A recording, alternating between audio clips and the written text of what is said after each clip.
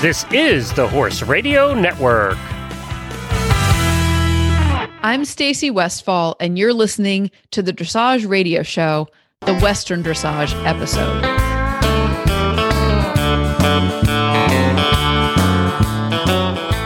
Today, Joanne Coy joins me for both the judge's view and the trainer's tip. In the judge's view, we discuss the value of showing to well-trained judges and how the high level of training that judges receive is actually a benefit to show competitors. In the trainer's tip, we discuss the value of understanding how each particular horse processes or thinks and how we can see that during groundwork. But before we get to that, I have Diney Swanson here with me to discuss how Western dressage competitors could be eligible to win a saddle. Each week, you carefully plan out your horse's training schedule. You work with your trainer to fine-tune his flat work.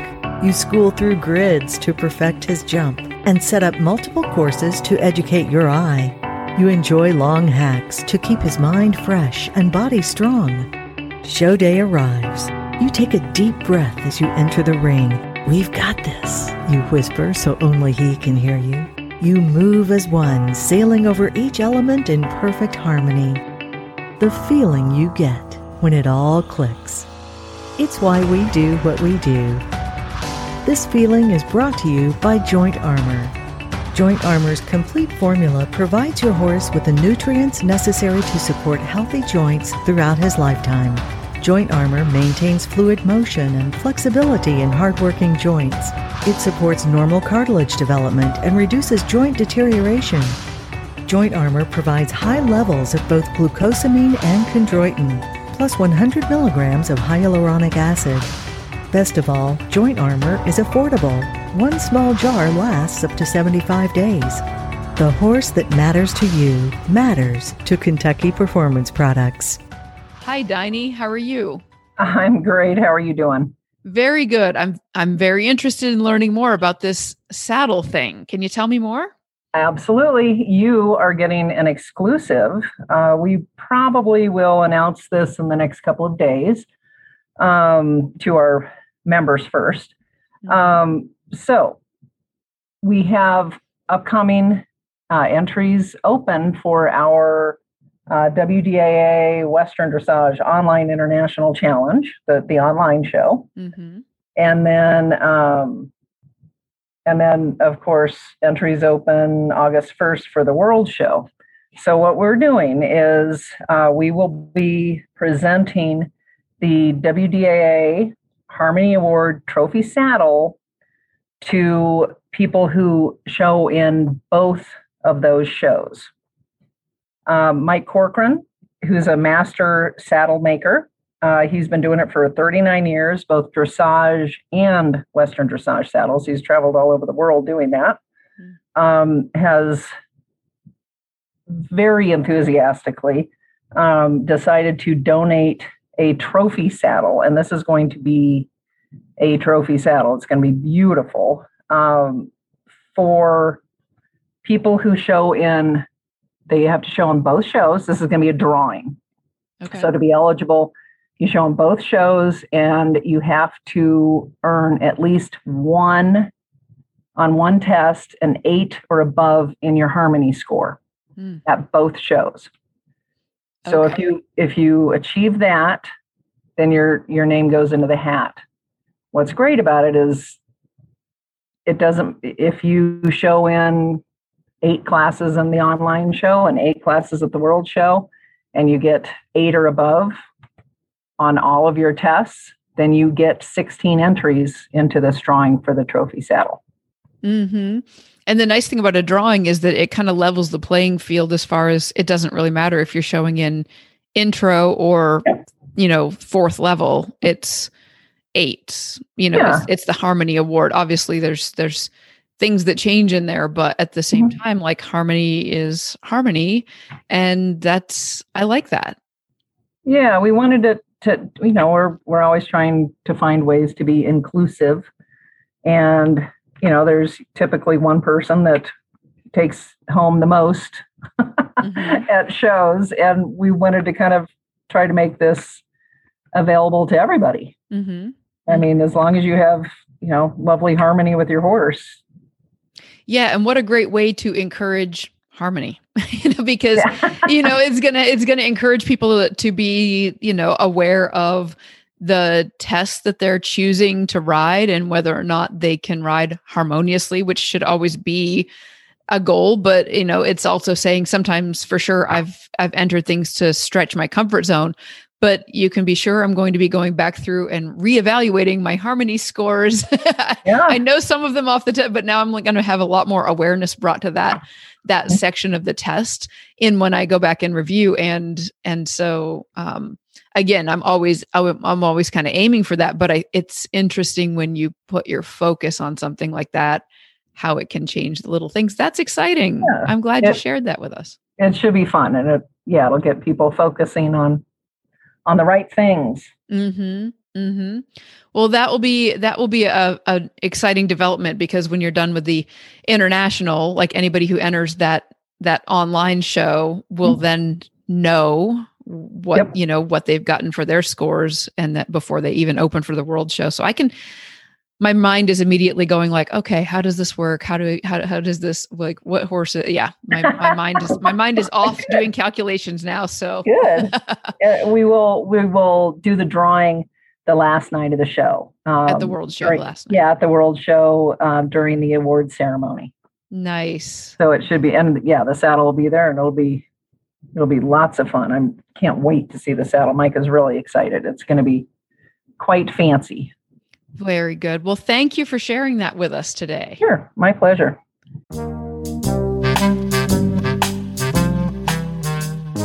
Tired of having your boot sucked off mid-stride by sticky mud?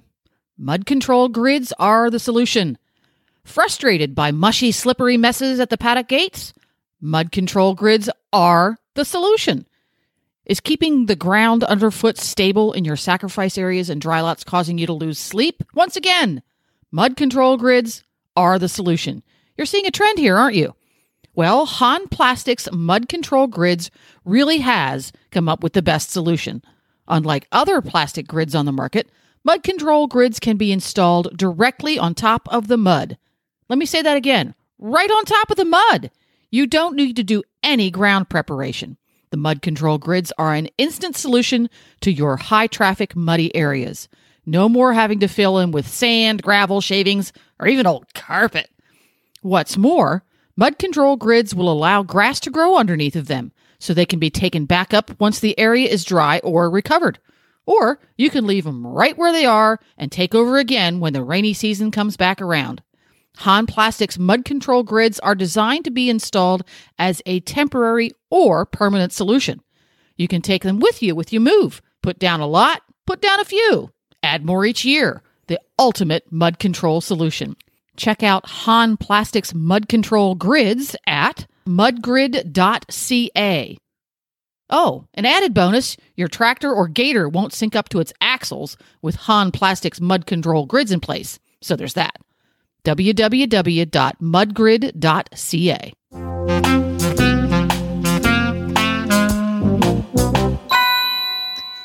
Joining me for the Judge's View today is Joanne Coy. Joanne is a lifelong student of the horse with a varied background in all things horsey. She has a really long list. I'm going to condense it down to a few other points, like she is a member of the WDAA board. She's the chairperson of the WDAA Judges Education Committee. She teaches regularly at the Western Dressage Judges Seminar. She judged the 2019 Western Dressage World Show. She's going to be judging the upcoming International Online Western Dressage Show. She's an L graduate with the USDF and a Western Dressage Large R judge, and she still currently shows when she's not busy judging. Thank you so much for joining me today, Joanne. Well, thank you for having me. What I would love to discuss with you today are kind of the myths and realities around judging, because I know that when I ride into the arena, it's, I'm aware that the judge is there, and I'm definitely willing to, have my thoughts about them over the years when I look back, like pros and cons of like my expectations of the judge. And so I kind of wanted to unpack with you today, some of the different things that might come up when somebody goes into showing, and the importance of understanding who you're showing to. So can we just start with, why is it important to show to a recognized judge? What benefit do you see for the competitor? Well, I think what you see as a competitor is, and can be assured of, is that the judge is trained and has a methodology that's, consistent with the training that we've all been through in judging programs, so that when you go from show to show, judge to judge, you can be assured that judges are looking for basically the same thing. We as judges have our own personal slant a little bit that might make the points just slightly different. It shouldn't be drastically different from one another. What I find interesting is when I go to a horse show and judge, and there might be 2 or 3 arenas going at the same time, our scores are pretty much within a point and a half, maybe 2 points of one another. Of course, the horse is not doing identical things in every ring, but we try to stay consistent based on our training. And we do have a very thorough training, whether it's in classical dressage, Western dressage, or whatever. The training programs now are very thorough. And I liken our training experience to kind of like getting a master's degree. It's expensive, it's time consuming, and it's got lots of homework involved. And we need to stay current with rules. We have to be very knowledgeable of any rule changes. We have to be able to multitask. We have to be able to get up early in the morning and go to a horse show just like the competitors. It's a fun job. It's very rewarding. And I think our goal for every judge is to make life better for the horses and make our relationships, human-horse relationships, better. So that's what we're in it for. Honestly, I can say we're not in it for the money. We're not in it for the glamour. We're in it to make horses' lives better and people's lives better so that they can relate to these horses. And for some riders, going to a horse show might be their only method of getting feedback. I mean, especially with our online shows now, giving people an opportunity to show and get feedback from judges.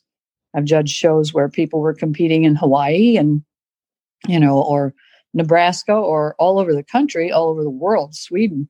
And that may be their only opportunity to get some feedback. So judges have a big responsibility. We take it really seriously, and we are held to a kind of a higher power, and that's the general public. If we do a poor job, we won't get hired. And we need to do what's best for the horse and best for the rider. Yeah, I really like that you brought up the online shows and the giving the feedback, because one thing that when I was purely in the Western world, one thing that drew me towards the reining was that it had a scoring system where you could see, the 0 was an average movement, plus half was, good. And so there were the word associations and a different number scale than what dressage uses, but there was a feedback. When I found dressage and started doing both traditional and Western, I was blown away with the amount of feedback, because when I go back into the reining world and I say to a Western rider, you really should try this. Look at this, look at this test, look at this, the feedback that I get on the test.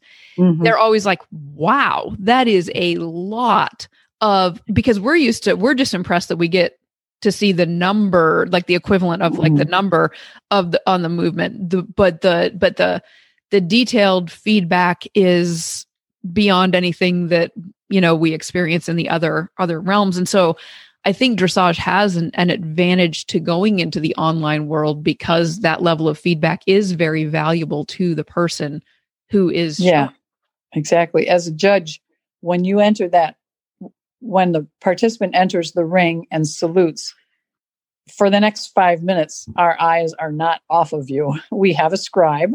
So the scribe looks down, but we're looking up and we're watching your every move so that we can give you feedback on how you're balancing your horse, whether or not your horse is straight, whether he has impulsion, and is learning self-carriage and can move up the levels so that he can become the best athlete that he can possibly become. And not everybody is a, Michael Jordan or a supreme athlete, but we try to make sure that your horses have a chance at becoming the most efficient they can be. And I feel as a judge that prolongs horses' lives, and I think it makes them useful. And there's nothing more valuable than a useful horse. They won't end up in a kill pen. Mm-hmm. Exactly. Now, I attended the 2019 judges school because I just wanted to understand more about the discipline itself. And that was kind of my first glimpse into what it took to become a recognized judge. And again, I wasn't trying to become a judge. I was just trying to become educated. But wow, there is a lot. As in, like, I was just emailing with somebody the other day and asking if they were going to be showing at the World Show this year, this upcoming one. And they were saying they were probably going to be there as an apprentice. And that still, to me, is like, wow, that is a huge commitment. It's a huge commitment to go show at the World Show for the financial output. So when I turn around and put it in my mind that somebody is paying a lot of the similar expenses of travel and lodging and all of that to go down there as a piece, just a piece of becoming a judge. Can you outline just a little bit of that so that we can understand a little bit more about how much work really is going into this? Right. In order for a person to call themselves a Western Dressage licensed judge, they have two licenses they can go for. One is called the small R, which stands for recorded with United States Equestrian. That's the first door into becoming a licensed judge. That's the lowest level, small R. And in order to do that, a person has to attend the judge's seminar within a 3-year period of time before they start the process. So that's really their first thing that they do. What you went to in Colorado for the judge seminar, that's the first thing. They have to pass a written test and achieve an 85% or higher before they can be thought of as a possible small R judge. They have to attend license competitions, and a total of 3 license competitions, and apprentice at some license competitions. They can get credit for 2 license competitions by going to the World Show, the apprentice program, which I teach or co-teach with Cindy Butler this coming fall. And they have to apprentice with judges a total of 60 rides. They have to watch 60 tests, 20 in intro, 20 in basic, and 20 in level 1. When they get all of that done, then they also have to evaluate rides online, a total of 15 rides online, and then be scrutinized as to how they evaluated those rides.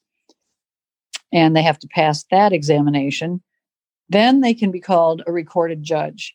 Well, all of that takes a lot of time, a lot of travel, a lot of expense, because they have to go from show to show and sit with judges. They have to ask the judge ahead of time for permission to sit with them.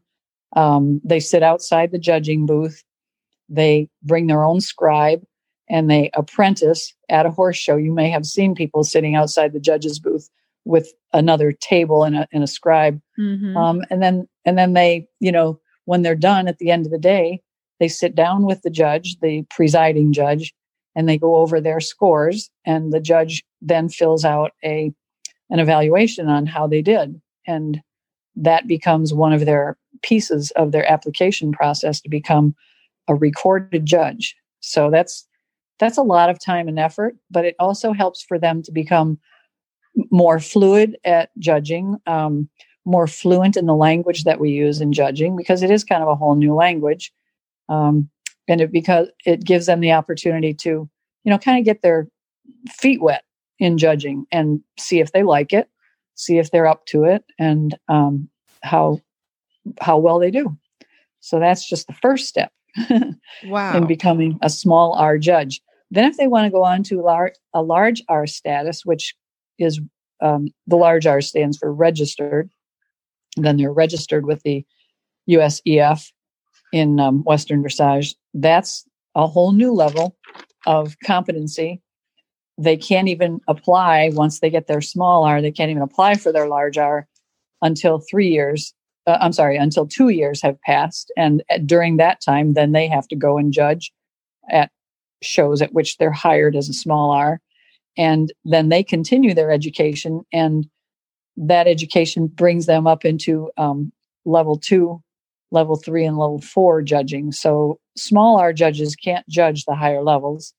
The higher levels can only be judged by large R judges. So you've got a lot of competency in judging the higher levels. They've gone through a lot of judging before they get to judge the higher levels in Western dressage. And the classical dressage or English dressage has similar rigorous training programs, even, in some cases, even more rigorous, because there's some riding components involved before you can move on up to a large R status.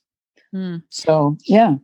Yeah, that's fascinating. Now, I think you can probably clear something up for me. I kind of remember, but I was going to go to a show at the end of the year, and I saw that only offered it only offered the lower level, but then there was like the test of choice. But when I went to enter the test of choice, they made sure to clarify, the entry booth did, that wouldn't, I could ride and be judged, but it wouldn't count for points. And I believe that was because it was a small R judge. Would that be accurate? Yeah. Yes, that's correct. A small R judge isn't licensed to judge anything over first level. Okay. Level 1. But I could have ridden an like a test of choice as almost like a practice or. Right. Exactly. Okay. Yeah. You just couldn't send in that if it was a WDAA approved show, you couldn't send in the points because it wouldn't count for that judge. Got it. To ride a higher level above level 1. Got it. Yeah. And then we all have to take every year we all have to renew our safe sport policy credentials, so that every equestrian sport has a safe sport program, and I believe other sports do as well. And we have to renew that annually. It's an online course, but we're held accountable for that. And dressage L graduates have to get 8 hours of continuing education annually.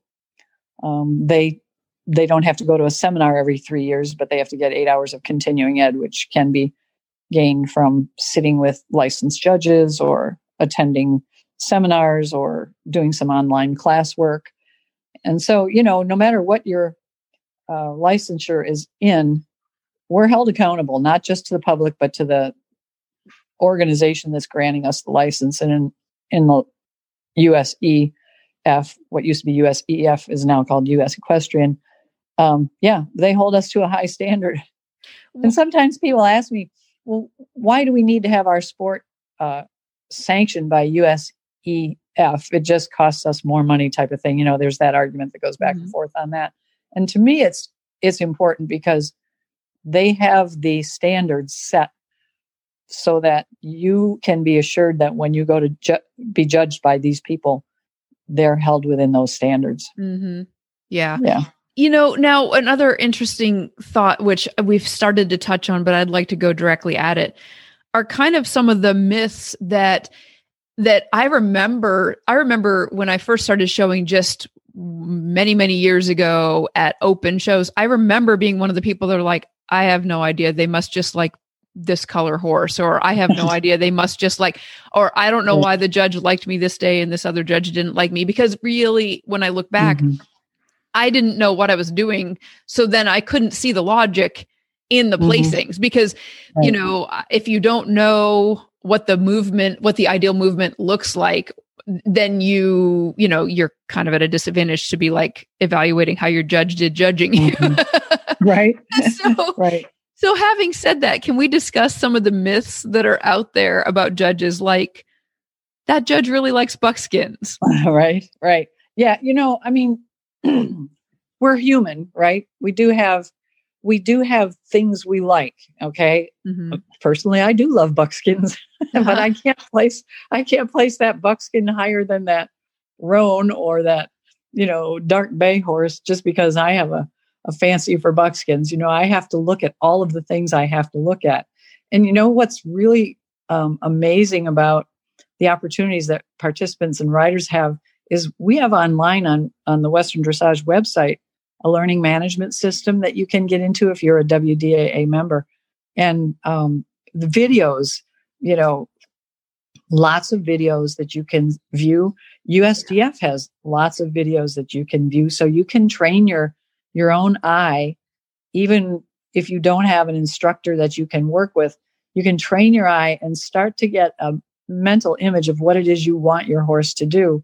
And then when you go ride your horse, you've got, I watched in that video, my corner was really awful. I need to get my horse better balanced in this corner. Mm-hmm.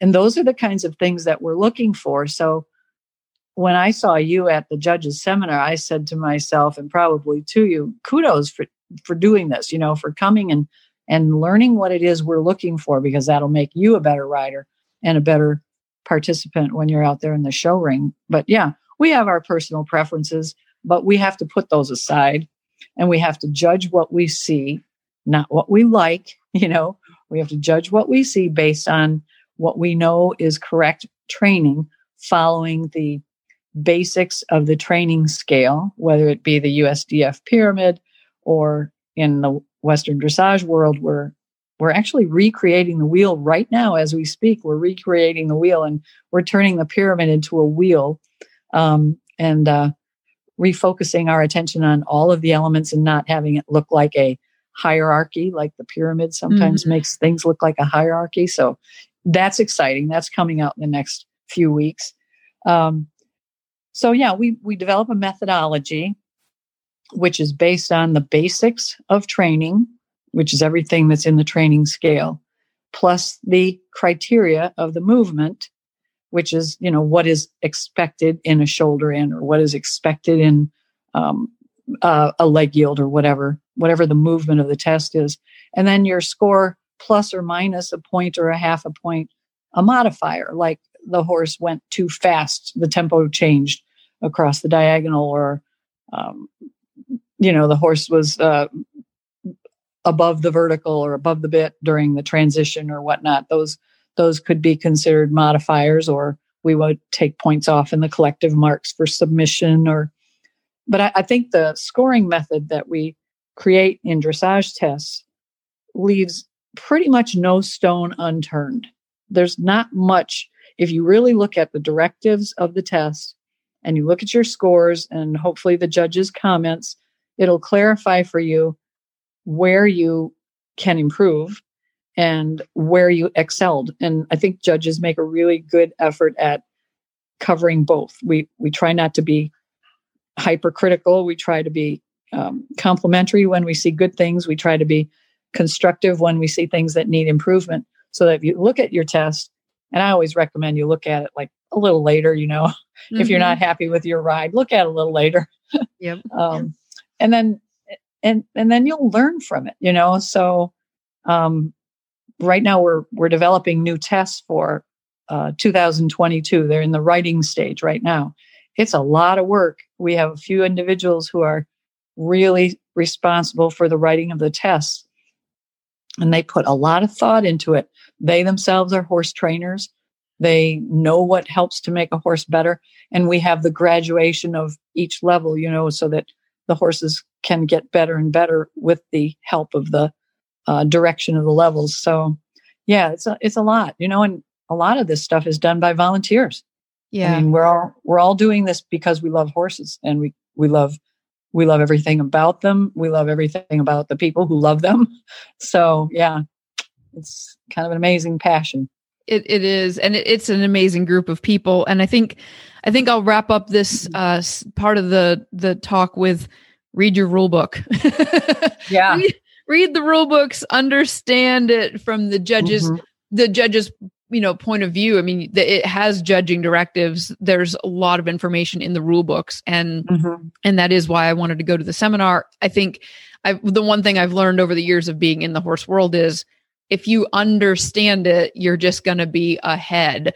And so That's what I'm going to close with. Read your rule books and thanking you for this segment. But I'm also excited that you've agreed to change hats and come back for the trainer segment. Does that sound like a good thing to do now? Yes. We'll take a little break and then we'll come right back and we'll have you put your trainer's hat on and give us some tips over there. Sounds good.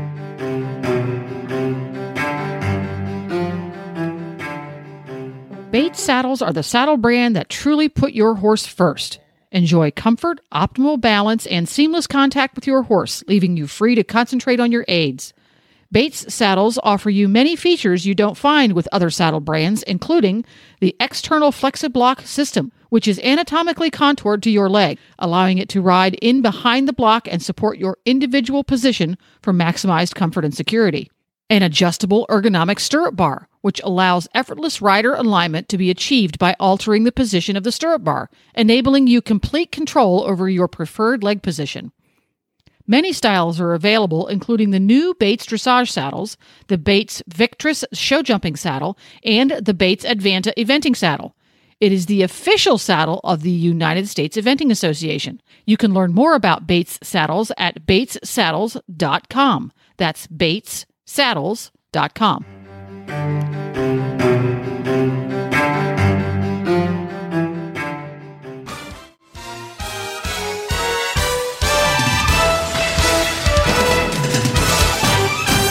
This week's dressage training tip is brought to you by Total Saddle Fit, home of the shoulder relief girth at TotalSaddleFit.com. Well, we're back, and Joanne has agreed to change hats and come in as the trainer. And so what I'd like to do, Joanne, is to ask you if you had one piece of advice or one thing that you were going to recommend to Western dressage riders, what would that be? Well, that's a really good question. I think one of the things that I spend time thinking about when I'm working with my horses or my students' horses is I like to know how they think. I'd like to assess fairly early in my handling of the horse or relationship with the horse, how do you process things? And when I assess that, it's generally when I'm on the ground. So I do a lot of groundwork with horses. When I take hold of that lead rope and we're forming a partnership, I want to give them the opportunity to tell me, Joanne, this is how I process things. Mm-hmm. And I want to honor that horse's way of processing things and not overstep their thought processes to make their thoughts more mine than theirs. For example, when I'm handling a horse, I might ask them to do something just a little bit challenging, like to walk over a plastic tarp. Not really many horses' favorite activity, but it gives me a chance to see how are you going to handle that. Now, I would not lead them over the tarp. I would stand at the corner of the square of the tarp and allow the horse to focus on the tarp and maybe eventually put his feet near the tarp. And I don't badger him to get moving over the tarp because it's not about the tarp. It's more about how are you handling this? What are your thoughts on this? And where are your feet going to go? And let me help you direct your feet so that together with your feet connected to your brain, you can handle this challenge without me making it a terrorizing activity. Once they have a chance to think through it, then it becomes a non-issue. But if you handle it poorly, it becomes about the tarp. Mm-hmm. So, yeah, that's funny. As you're saying that, I was leading Presto, my big young, thoroughbred draft cross, up to the trailhead, and my neighbors were teasing me because they see me ride up there all the time, and they were like, "You lead that horse an awful lot." And I said, well, this is a really exciting road. I actually do ride him once we get up off the road and onto the trail. But I'm aware that the weird things, like yesterday there was a paddle boat on the little pond, and he'd never seen the paddle boat. And it's exactly what you were just talking about with the tarp, because you could see it's so spot on, like what you were saying. Like, I know his thought process. And his first reactions aren't always very good ones. And so we're working on that. But his, like, you could see him like, paddle boat, what in the world is that thing floating on? But it was going away from us. And as I stood there talking to the neighbor, they turned it around. And I mean, it's 200 feet away from us, but it started coming towards us. So it was now 198 feet from us. And he was like, uh-oh, this is a problem. Like, Right. well, clearly you're not going to go send him over to touch the paddle boat because this is not an option. But you're right. The biggest thing I was trying to explain to the neighbor is I've been analyzing how he thinks. And because I know his thought process, I know what I'm willing to take risks on and what I'm not willing to take risks on, which is why I'm leading him up the road. Exactly. Yeah, I figure you're only as safe as your ability to assess how they think. And we also have to remember, and we've all heard this a million times, we think like predators, not like prey animals. They think like prey animals. So we can't put our method of thinking onto them. We have to start studying how they think and how that particular horse thinks. For example, I was trail riding with a student, and it was the first time she'd had her horse out on the trail, and we were going to get a drink up in a little creek. On the one side of the creek was a big pipe with water running through it to the other side. And on the other side, on our left, was a sign that said caution, soft bank on, side of creek or something like that. And I said, she was ahead of me. And I said, now I want you to think about this as we approach this watering hole. What do you think your horse is going to be more worried about? The sign on your left or the running water through the pipe on your right? And she thought, well, probably the pipe on your right, on the right. I said, yep, that's probably true. So which way do you think he's going to spook? And she said, well, probably to the left, but not very far because there's a sign over there. I said, right. So you don't want to run into the sign, but now you're thinking like he thinks. And she says, but I've been accused of overthinking things. And I said, well, as a human, maybe, but now it's a good thing to know how the horse thinks so that you can plan accordingly and not be surprised, not be dumped or whatever. So, that's an excellent observation. How do you see this playing into somebody showing up at a Western dressage show? Well, that's a really good point. When a horse goes into an arena, and I'm just going to use another lesson incident for a minute before I talk about the show arena. When the horse goes into the arena and you have even a higher level horse, the horse is concentrating on you. You've developed a really good partnership. The horse is thinking about you. And one day I had one of my students doing collected work. The horse was doing a fabulous job, just right, with the rider. They were really together. They'd gone around this arena several times, maybe 20, 30 times, made many circles. And then all of a sudden the horse spooked at a bucket that was just outside the rail of the arena. And I said, I had her stop for a minute. And I said, now, why do you suppose that horse spooked at that bucket? Because didn't you pass it 29 times before? And she said, yeah. I said, well, why would he spook at it then? She said, I think he lost his concentration on me. Exactly.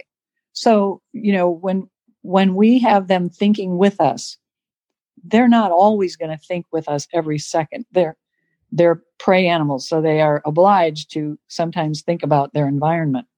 But our job as riders is to do what we can do to keep them focused on us.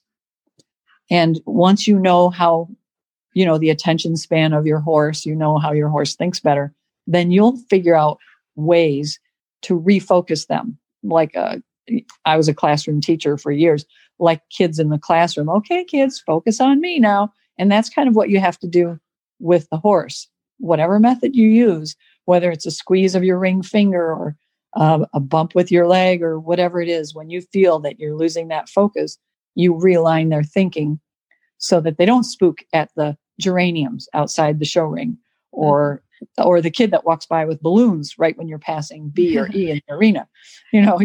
You can somehow say, oh yeah, balloons, that's probably not going to work for me. And so you work a little harder at getting your horse's focused attention at that moment. But yeah, if you know how your horse thinks from having developed that sense on the ground, it transfers to under saddle. and it makes life much better. And it's like the most important thing, I believe, that keeps you safe and keeps you in sync with your horse. Yeah, I totally agree. And I think it's interesting because there are so many times that people think more of the traditional like thought process that leads to spooking and reacting. And yet I can remember showing my bay mare Gabby at the World Show in 2019. And she tends to be a horse that when she starts feeling a little bit overwhelmed, she actually kind of slows down. And I know this about her. And unfortunately she had done some, like, we had dealt with like a soundness issue earlier in the year. So she wasn't as seasoned as I had planned her to be by the time I went to the World Show. But I took her and just adjusted my expectations when I was there. But I also wasn't surprised when I was in whichever test it is where there's a very long leg yield. Like I forget, is that a level 1 test where there's a kind of a longer leg yield? Yes. And it was really interesting because I was doing this long leg yield and I could tell, because like you're saying, I was aware of her experience, and she was in the arena, that big arena. There's another ring showing next door. There's people in the stands, and her brain, she was trying to be on me, but she was also, had that, and she was just kind of like, ooh. And I was thinking, oh, this was going to be interesting because this is supposed to be a leg yield into a lope departure, and we're kind of losing altitude. She's kind of, but I know that is her. And I know kind of how to step in and do it, but also just knowing that that's her it just makes it easier to be like, right, I am not doing something quote unquote wrong. Like this is an easy to anticipate problem, challenge, whatever you want to label it. And it doesn't mean that the use of my right leg is poor or whatever. It means she's kind of like, whoa, this is a lot going on. And she happens to be where my other mare would tend to be more amped up in that same environment. So it is interesting to recognize that they process differently because the end result of what they do to express that is different. Oh yeah. I had one horse at the World Show, in the indoor arena at the World Show, the warm up is down at the end. And then there's 2 arenas next to each other. And there was a young Arab, one of the last horses of the day. And he had, not only did he have to come down the center line toward this booth or table with this person standing at the end, but he had to leave the herd, which was down at the other end. And he came down that center line, and you could hear him thinking, oh, no, I'm not coming down there. No, I'm leaving all my friends. I don't know what's down at the other end. And, they're herd animals. So do you blame him? No, of course not. And that girl just did a fantastic job of just keeping him focused as best he could on staying in the arena. I mean, was it a good test? No, the score wasn't stellar. But you know what? She did a fabulous job of inspiring him to think, okay, I can do this. You can almost hear him like the little engine that could. I think I can. and they made it, right? And I know afterwards I heard from someone else, just happenstance, that she was devastated about her ride. It wasn't stellar. And but I was so impressed, and I put it on the test. I was so impressed with her ability to just keep inspiring that horse to stay in the arena. That was the only thing she could do. Were her circles round? No, really many things went not so great. But the basic part of it, the horse stayed in. And did she, I'm sure she was very disappointed, but she also could be very proud of the fact that she helped that horse get through that. I love that. That's a big thing, knowing how your horse thinks, knowing that you're the one that can help him align his thinking so that he can be confident in your ability as the leader. We all hear about that leadership thing, and yeah, it's really important. I love that. Well, thank you again for joining me today. If anybody has any follow-up questions, Is there somewhere that you're active online or that you would send them if they have a follow-up question after hearing all this? They can find my contact information on the WDAA site and, email me, text me, whatever. Yeah. Okay. I'd be happy to answer questions or communicate with people. I don't have a website, but I do, correspond with people. Okay, very good. Well, I will definitely make sure that we put links to that in the show notes for this episode. And thank you again for joining us and sharing all of your knowledge in both areas. Thank you. Oh, well, you're most welcome. Always a pleasure. And I admire your podcast. I love listening to it. I have to tell you, I listen to it when I'm cleaning my barn. You keep me great company. I do my best thinking when I'm cleaning my barn. I also do too. So Yep. That's good to hear. Yep. Well, thanks again.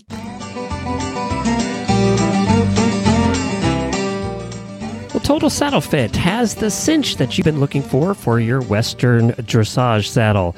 The shoulder relief cinch actually changes the position and angle of the billets to prevent the saddle tree from interfering with the shoulder.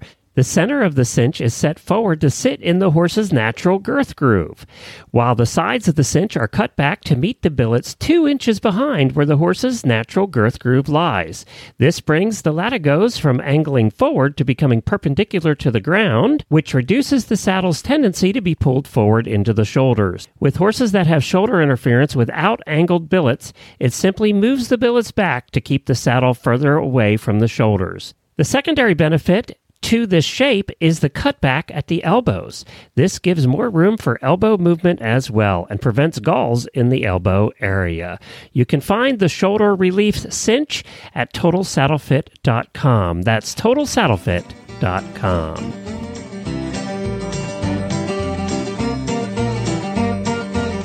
Thanks again to Diney Swanson and Joanne Coy for joining me on today's show. If you're interested in hearing more from me, I have a podcast where I teach people how to understand, enjoy, and successfully train their own horses. You can find that on your podcast player by searching Train Your Own Horse with Stacy Westfall. You can find our show notes and links to today's guests on the website, dressageradio.com. Like us on Facebook, just search Dressage Radio Show. And don't forget to check out all the other shows on Horse Radio Network at horseradionetwork.com.